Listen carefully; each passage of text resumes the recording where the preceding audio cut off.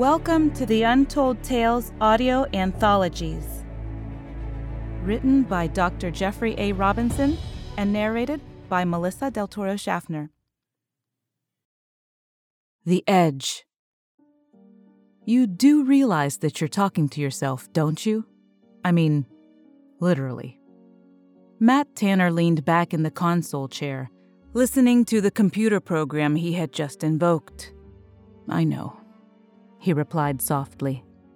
The light from the screen was the brightest on the bridge of the nearby empty station. Matt had dimmed all the other lights. It was a waste of power, and besides, he preferred darkness when he was in one of his moods.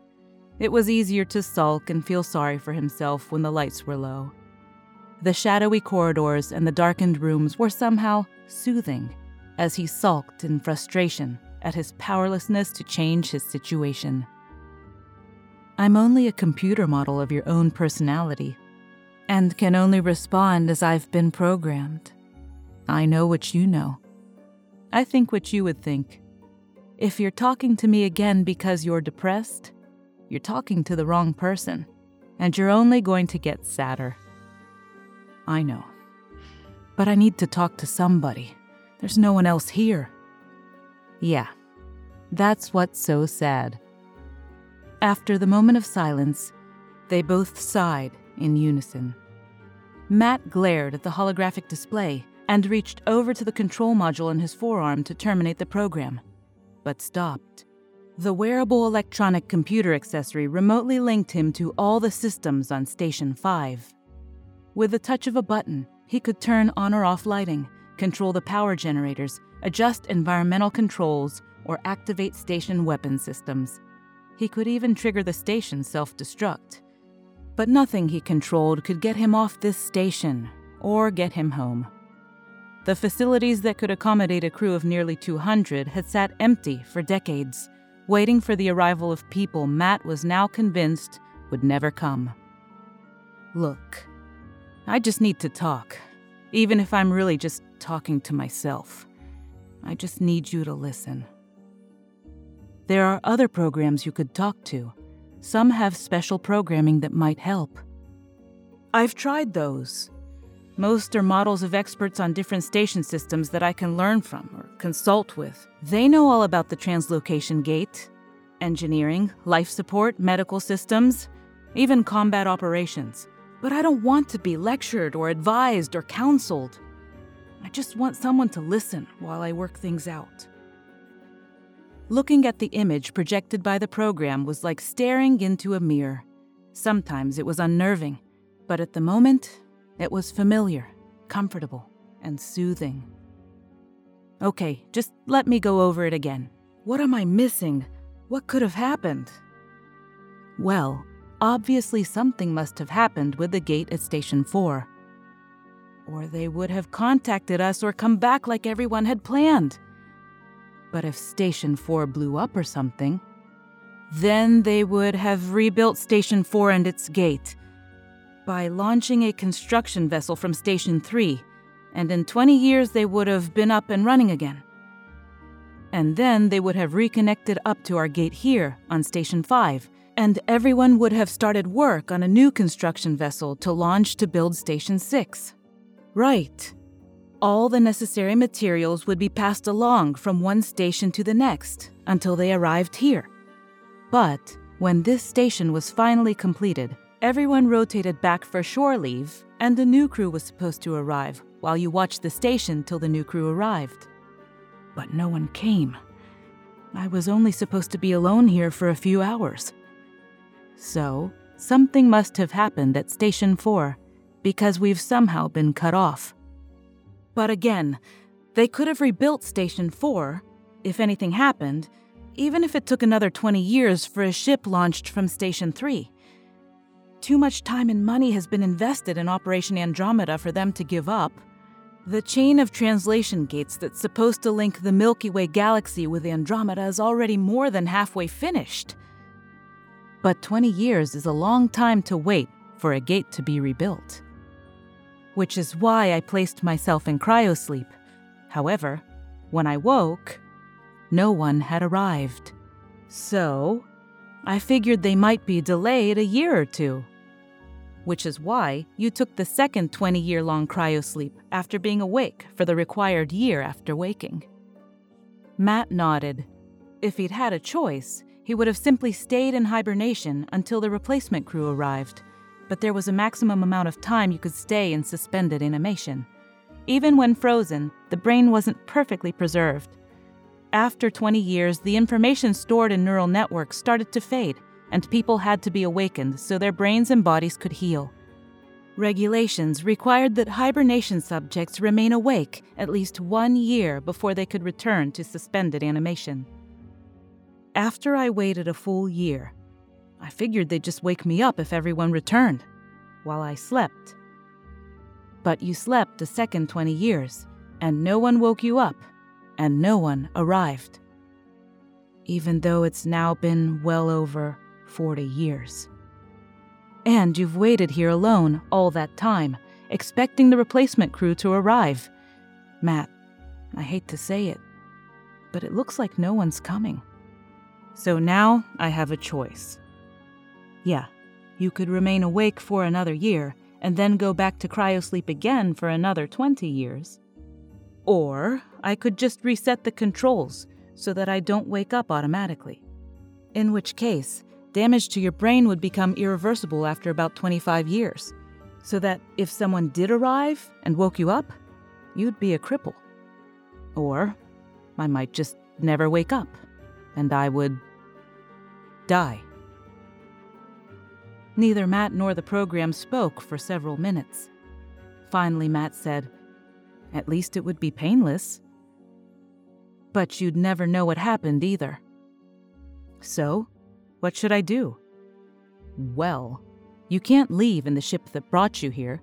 It was built at Station 4 and was cannibalized to construct this station and its gate after traveling 20 years to get this far. And I can't build a ship to go back. I don't have all the materials. Right. When everyone here at Station 5 finished building the gate here and activated it, a crew rotation was supposed to occur. Matt nodded. With everyone from here returning home and a new crew arriving, who'd receive all the materials through the gate to build the next ship? And the next gate at what would become Station 6. But even if I had the materials, I'd never be able to build a ship alone. You're not an engineer. You were a navigator. And I can't reach the other gates at Stations 1, 2, or 3. They're too far, beyond a maximum range of any translation gate. Another long silence interrupted the strange monologue. So, what could have happened to Gate 4? You made a list the last time you were awake. Do you want me to read it back to you? Sure.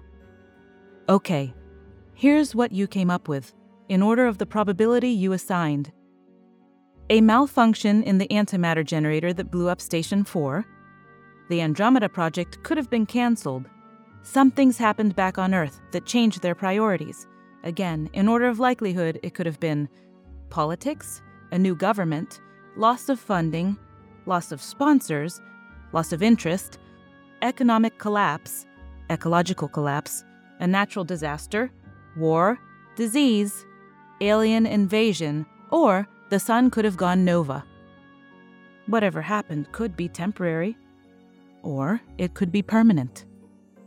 Both of them shook their heads and said, "Damn," in unison. You're not as upset as you should be about all this. I know. I think that's why they picked me to stay behind while everyone went on shore leave. I have a high stability quotient. All candidates for the space service are screened for that. Yes, but I scored higher than anyone before me. So you're saying that you wouldn't be here if you just let yourself go once in a while? You know, lost your temper or got in a fight? Don't make me turn you off. You know I was just kidding.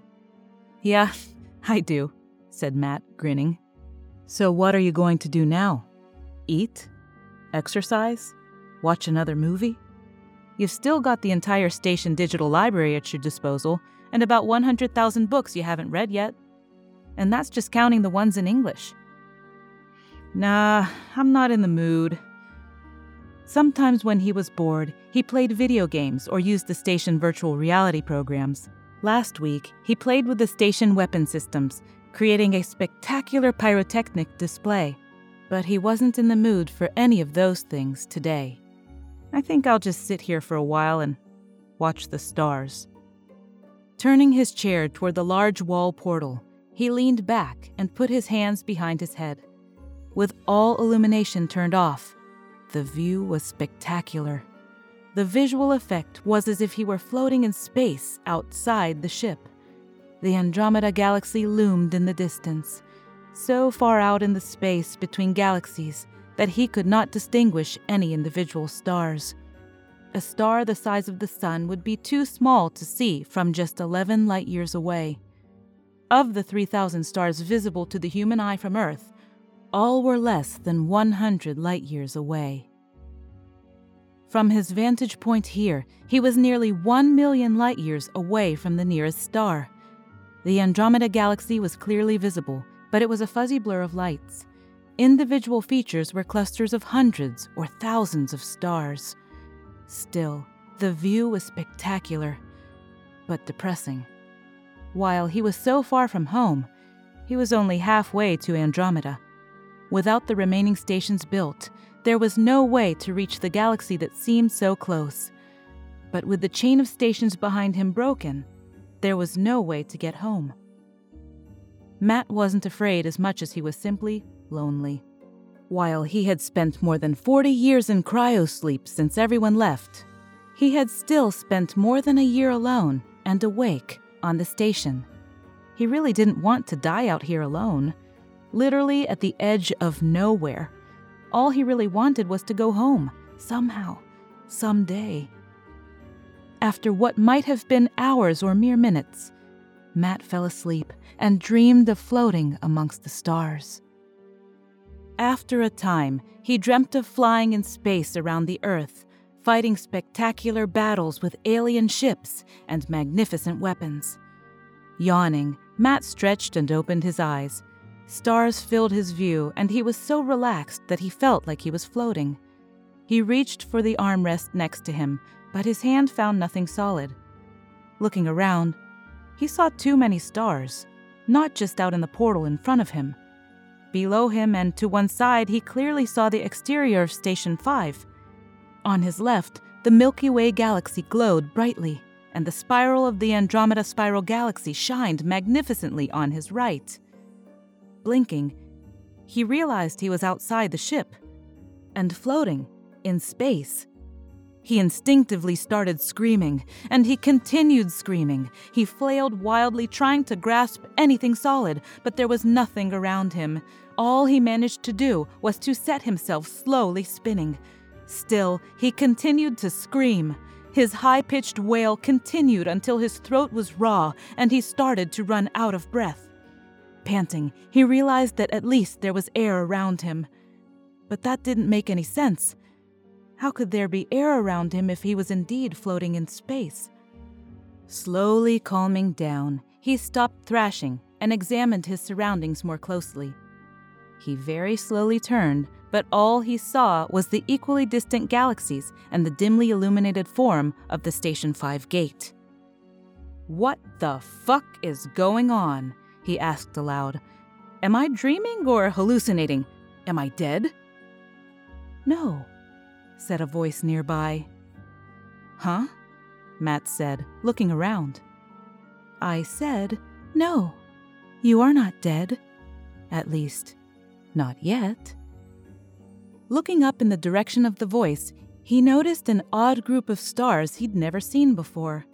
Staring closely, he studied them and concluded that they weren't stars. There were too many grouped too close together. After a moment, he recognized that the odd stars were a reflection of some sort, distorted, as if they were bouncing from the surface of a perfectly mirrored sphere. In fact, when he stared closely, he could just make out his own shape in the center of the distorted star field. Turning on a light from the control module on his forearm, he waved the light back and forth and confirmed that something was floating about 20 feet away from him. It seemed to be several feet across, just small enough to cover with the span of his hand when he held it out in front of him. Where Where am I? He asked aloud once more. You are outside your vessel, floating in space. You are surrounded by a bubble of distorted space, not unlike the event horizon of a black hole, without the awkwardness of excessive gravity. Anything can enter the sphere that you are within, like light, but nothing can leave. This retains your atmosphere and keeps you safe. How did I get here? Asked Matt. I saw you in the window of your metal habitation and brought you closer to examine you. But how? How are you talking to me? Oh, I simply adjust the size of the sphere that you are in to modulate the air. The vibrations create sounds that you hear. Is this acceptable? Taking a deep breath, Matt closed his eyes and tried to calm himself. His heart still pounded as if it were going to explode. This must be an alien that I'm talking to, he thought to himself. This is some kind of first contact situation. It must be a very advanced race, hopefully benign. For a moment, the memory of dozens of science fiction novels came to mind as he struggled to recall information about aliens meeting humans. Unfortunately, few of the first contact stories he recalled ended well. Don't panic, he thought. Just stay calm and keep talking. Hi. My name is Matt. What do I call you? I hadn't considered that. Is there something you would prefer? What about Al? He suggested. For alien, he thought. That is acceptable. You may call me Al. Is there a reason that you brought me here? Asked Matt. Well, I thought I might use this approach to talk to you. I haven't had a lot of success talking to members of your species. So I'm not the first? No. Who were the others? Well, first I tried to approach the members of one of your other way stations. Its designation was Station 4. When did you find them? A few years ago, by your reckoning, just after this station was completed. In fact, I have been studying your species for more than a century. Ever since you ventured beyond the limits of your own galaxy in your endeavors to reach another. Why have you been studying us?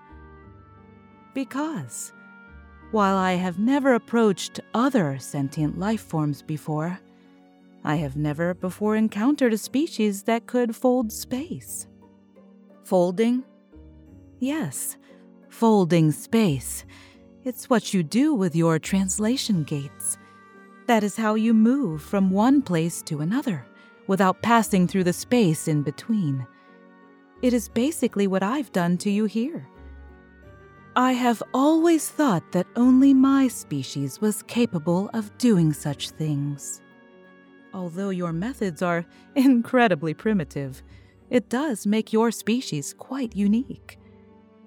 So, you are very old then. By your standards, I am older than you can imagine. By those of my kind, I am still quite young. I am barely 2 cycles old. Cycle? We measure years by the time it takes for our planet to orbit our primary star, which we call the Sun. Yes, I know. I learned such facts when I learned your language, more than a century ago. As I said, I have studied your kind for a significant amount of time, and I hesitated for a considerable time before I finally decided to approach any of you. Not without cause, by the way. Why? What happened?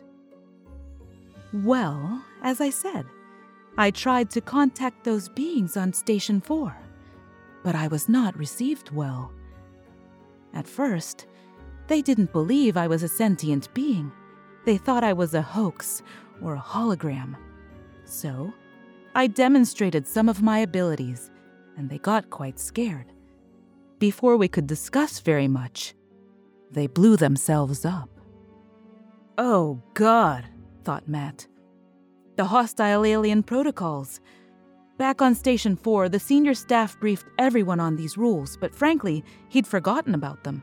When the Andromeda Project was started, there were some people back on Earth who were afraid that if aliens took control of the gates, they could follow them directly back home. Thus, one of the highest mission protocols was a self-destruct mechanism that could collapse the antimatter confinement field in a station's power system and obliterate the station so that hostile aliens from another civilization could not get back to Earth. "Wow, that explains a lot," he said, fighting to remain calm. Getting upset wasn't going to do anything, and if the alien collapsed the bubble, he would be dead in seconds. What happened then? Well, I pondered the situation for a time, and after considerable thought, I tried once more to communicate with members of your species. This time, I tried to speak with the crew of Station 3. I take it that didn't go well either. No, not really. We talked for a much longer time, but they too destroyed themselves. However, I think it was done remotely from the crew from Station 2, with whom the crew was communicating through their translocation gate. "Oh, that's not good," said Matt. That meant both Stations 3 and 4 were gone now. He really wasn't ever going to get home. No. I decided not to try to communicate with your species again. However, after quite a few years, I realized that, since you were trapped here, that it might be worth one final try. Yeah, thought Matt, I'm a real captive audience. Casually, Matt reached to his wrist computer and tried to activate the external station lights to see if his controls worked. However, despite repeated attempts, nothing happened. Oh, that's right, he thought. The alien said the sphere around him would let anything in, but nothing out. That must mean electromagnetic signals, too. Sure, that makes sense. And from here, I can't blow myself up, right? Precisely. There was a long silence.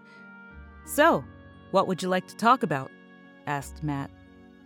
Well, I have examined all of the contents of your electronic libraries in your computers and listened to the electromagnetic communications by members of your race for many years, but I still don't know why you do these things.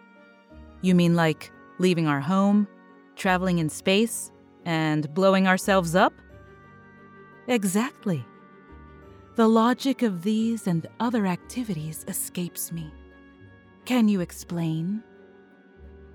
Well, I would, but we're sorta told not to reveal things to other species if we ever met any aliens. But I told you that I already know everything in your computer data stores. I know where your home world is and have examined some of your colonies. Indeed, I think I can safely say that I know more about your species than you do. I estimate that your personal biological capacity for information storage is limited to a few hundred of your gigabytes, while I have perused many thousands of petabytes of information about your kind. There are few things that you could tell me that I do not already know. Except, of course, for our reasons and motivations. That is correct. So what do I get out of it? What do you mean? I mean, if I cooperate and answer your questions, what do I get? Well, you could ask me questions of your own in turn, and we could continue until one or both of us are satisfied with our exchange of information. Yeah, well, that's not going to do me much good. Does that mean you do not value such information? I mean, I'm going to die out here. I've been stuck here for more than 40 years, and I have no way to get back home. What good is knowing the answers to the universe going to do me, if all I can do is die alone or commit suicide? Oh, so you want to go home. I could take you home. Huh? Really? You could? How? Well, I told you that my kind folds space naturally. And I am much better at it than your species is. I could easily take you back home after we've talked. Would that be sufficient? Yes, oh my God, yes. But how do I know you can really do that? That's a good question to start with. Here, close your eyes for a moment. This might be a bit disorienting. Matt closed his eyes and saw a flash of light through his eyelids, but he felt no sensation of movement. Slowly and carefully, he peeked out of one eye and saw in front of him a massive expanse of stars that almost filled his field of vision. Wow, he exclaimed involuntarily. Where there had only been fuzzy lights before, he now saw the huge spiral of a galaxy filling the sky before him. Where are we, and how did we get here? That is 2 more questions you owe me, but I will answer them first. You have arrived at your destination. You are at the edge of the Andromeda Galaxy that your species was endeavoring so hard to reach. Turning around, Matt could barely make out the fuzzy nebula that must correspond to the Milky Way galaxy, his home, now more than 2 million light-years away. He hadn't gotten closer to home. He was now even further away. So how long did it take to get here? No time at all, actually. We simply moved from one location to another, much like the way your translation gates work. Now, I get to ask a question. Why do you leave the safety of your planet? Why do you venture into space, a place you are naturally not designed to be? Why face the dangers and face death that is not necessary? Matt thought for a moment and replied, Because we are a curious species, I guess. Because it is a part of our nature not to be satisfied with things, but rather to constantly reach out and seek to understand more. I think I read somewhere that this urge has promoted the survival of our species. As we spread out across the stars, it reduces the chances that our species will die out by being in a single place. I suppose that makes sense. I had considered that you were searching for something specific. But then, why, when you meet a new race, do you destroy yourself with such reckless haste? Matt frowned. Well, that's because we're also a little paranoid. As a result of our experiences reaching out to new places, we have sometimes encountered dangers, and the fear of leading strangers or aliens to our home world, potentially placing it in danger, is very great. We are curious, but we're also fearful, and sometimes, perhaps, too fearful. That is not logical. Those motivations oppose one another. Well, that depends on your priorities. One of the things we fear the most is the unknown, the things we do not understand. But our curiosity drives us to investigate such things anyway. Perhaps if we knew more about you, or if we had encountered you in different circumstances, we would likely act differently. Then perhaps it might be useful for your kind to learn more about me and my kind before I take you back home. Answer another question. What would you need to know to be less afraid? Matt thought for a moment. This was an incredible opportunity. Checking his wrist computer, he confirmed that it was recording. It was always recording what he did. That was one of its primary functions. People would know what happened to him even if he died. The wrist computer would save everything, but he had to keep the conversation going. What questions should he ask? Well, we're relatively new in our exploration of space.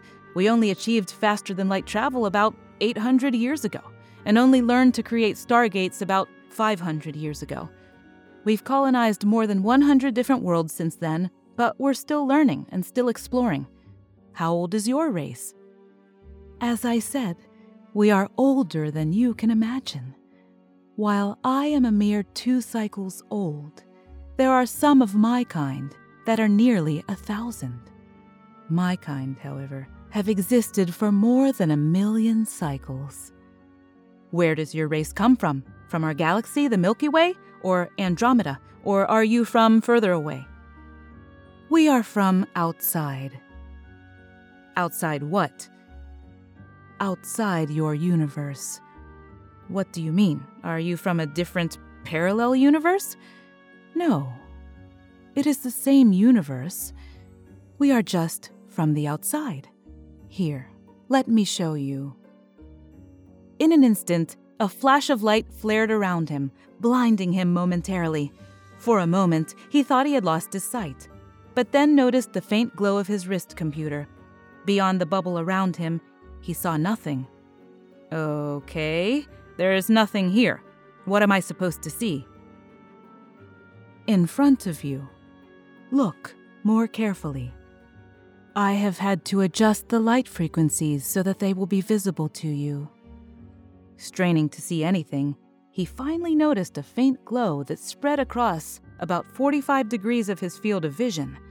In all other directions, there was only complete darkness. What is that supposed to be? He asked. That is your universe. It is more than 60 billion light years across. And you are so far away that you could never distinguish any individual star. Indeed, you are too far to even see galaxies distinctly. The light reaching you is so phase-shifted due to energy loss that I have had to shift it back to your visible spectrum and amplify it for you. The faint glow that you see are 1 trillion galaxies even too faint to see individually. That glow is every star and iota of matter in your universe, viewed from more than 150 billion light years away. My God, stammered Matt. That is amazing. I know. Ask another question. You said you were 2 cycles old. What is a cycle? Is it the time it takes for your homeworld to orbit its star? We have no home star, and we have no home world. A cycle is the time from when the fires of creation are kindled until they are rekindled once again. Fires of creation? What do you mean? Here, I will have to show you once more. Again, a flash of light blinded Matt for a moment. After his eyes should have adjusted, however, Matt found himself in complete darkness. There was not even the faintest smudge of light. The only thing he could see was the dim light from his arm telemetry unit. I don't see anything. Be patient. Are you familiar with the scientific theories that your race has regarding the origins of your universe? You mean the Big Bang? He asked. Yes, answered the alien. Look directly in front of you. Without warning, a pinpoint of light appeared. It grew and then burned steadily like a beacon in the night. What is that? That is the moment you called the Big Bang. You mean, yes, we are very, very far away. And this is a point at the very edge of that energy wavefront that heralded the birth of your known universe. It will continue to spread and expand, getting fainter and fainter until it eventually dissipates. Those fires of creation will continue to burn for 1 billion years, creating all the matter that will eventually create all the stars and galaxies within which your species exist. But eventually, they will burn out too. After the embers cool and grow cold, my kind will harvest what remains. Then, after everything has been assimilated, the elders will call forth the fires of creation once more. From the time of one kindling to the next is one cycle. You mean a cycle is the age of the entire universe? Yes. From the time it is born until the fires burn out and cool, until every star is dark and cold. You mean you're billions of years old? Oh, I am far older than that. This far away from your universe, time flows much differently. Our concept of time is very different than your own. It is much more flexible. Your lives are so brief to us that it takes considerable effort to talk to you this way. How many of your kind are there? We are beyond counting. Numbers that large have no meaning. Where are they all? They are very far from here, so far that the wavefront of light you just saw will never reach them. Only the young, the curious, and the most foolish, like myself, come so close as this to creation's fires, for they would destroy us. What do you mean? I thought you visited us for centuries. Yes, but I do not visit personally. My material aspect is very far from here, far out in the darkness where light and energy will never reach. However, as I confessed, I too am young and curious, and I often search in the fires for mysteries to see what might be found. However, to do so is extremely dangerous. From so far away, I only warp space enough to create windows that I can peek through. I could never truly visit your universe. I would be destroyed long before I got close. Destroyed? How? I have read all of the technical books in the digital libraries of your stations. Are you familiar with the fifth state of matter? You mean solid, liquid, gas, and plasma? That is 4. I am referring to the fifth. What happens when matter gets very, very cold? Racking his brain, he remembered something about supercold atoms. I think it was called a Bose-Einstein condensate. When matter gets very, very close to absolute zero, atoms stop moving and they get bigger and overlap one another. That is correct. What would happen to atoms if they became infinitely cold? Well, I guess they would continue to become fuzzier and become infinitely large. Matt's jaw dropped as he realized what Al really was. You mean your race is made from that kind of matter? That's why you live so far out in the dark? It needs to be very cold where you are, right? Correct. We are made of matter, but energy, even the tiniest amount, would destroy us. Thus, we live further away from you than you could travel in the duration of 1,000,000 cycles. But you triggered the Big Bang, didn't you? And your kind has done this over and over before. Why? As I said, we need matter. We are made of matter, though very, very cold by your measures. When the fires of creation cool, we take the matter that has cooled and draw it into ourselves. It is how we feed and grow. Then, when it is time, we light the fires again to create more matter. So you're immortal? No, we live a long time, but eventually even we die. One of the scientists in your libraries touched on the truth. Energy is the enemy of life. The colder a life form, the longer it lives.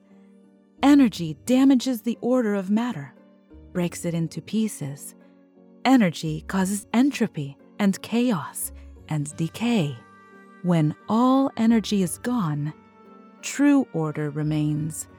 Nothing changes except thought itself. So you must think fast. Your brains must be like superconducting computers. Yes, Your scientists often speak of quantum computers, and they have even built a few. But they only work at very, very low temperatures, don't they? That might best describe what we are. Matt stared at the point of light in the distance, half wishing he could see more, but he was getting afraid. He was too far away, and felt the darkness closing in on him. "Do you have any more questions?" the alien asked. "No, but I know I will regret saying that. Do you have any questions, Al?" "Oh, many, but you have clarified for me how to approach your kind so that I can eventually continue my conversations with your kind. I will have to appear in a far less threatening manner. Perhaps I will have to let your kind discover me. In your own time, I'll think of something. Your species is unique, as far as I know. I will discuss this with others of my kind. So, do you want me to take you home now?" "Yes, I guess so," he said. Then, before he could comment further, light flashed once more, and he found himself looking down from a position high over the earth. The familiar planet of white and blue, green and brown, looked more beautiful than he could have imagined. Glancing up, he found the moon and pinpoints of light that corresponded to the larger space stations and habitats that orbited the Earth. Looking around, he clearly saw Al now. He appeared as a perfectly reflecting ball, with Earth mirrored on its convex surface. "Do you have a preference for a place you would like to be taken?" asked Al. "If you don't want to be here, I can take you to any of your other colonies instead." No, this is fine. I'd like to go to Washington, D.C. That's where the headquarters for the Space Service is. I just wish I could take something with me that would prove I had this conversation. No one will believe me. Not even with the recording I've made, he thought. "If you wish, hold out your hand." Matt did, and a small silver bubble appeared. It was perhaps about 3 inches across and was extremely slippery, frictionless in fact. He had to bend his fingers into a claw around the object to keep it in his grasp. "What is it?" "Consider it a mystery. It is much like the bubble that protects me. It is a white hole, the opposite of a black hole. Anything can leave its edge, but nothing can enter. Show it to your scientists. It will likely generate a lot of interest. Tell them that there is something special inside, and when your people can open it, I will know, and it will be time for us to talk again." Without having a chance to respond, Matt suddenly experienced the sensation of falling. A flash of light blinded him, and he fell hard against an unyielding surface. As his vision returned, he looked around to find himself sitting on the ground outside the headquarters of the Space Service in Washington, D.C. Standing slowly, he looked around, but no one seemed to have noticed his abrupt arrival. Breathing the cool, fresh air, he stared down at the tiny silver globe in his hand. "Thanks, Al," Matt called out, but there was no reply. Walking toward the marble steps of the building, Matt started cursing under his breath as he thought of other questions he should have asked. Thank you for listening. We love our listeners, fans, and patrons. If you loved what you heard, please like and subscribe to our audio anthology, and consider visiting our Patreon site at www.patreon.com/Melissa Del Toro voiceover. If you'd like to read more of the stories in the Untold Tales series, not narrated here on our podcast, you can find Jeff's books on Amazon.com in paperback and Kindle format. The links for all of this information are conveniently listed in this episode's show notes. Thank you and have a wonderful day.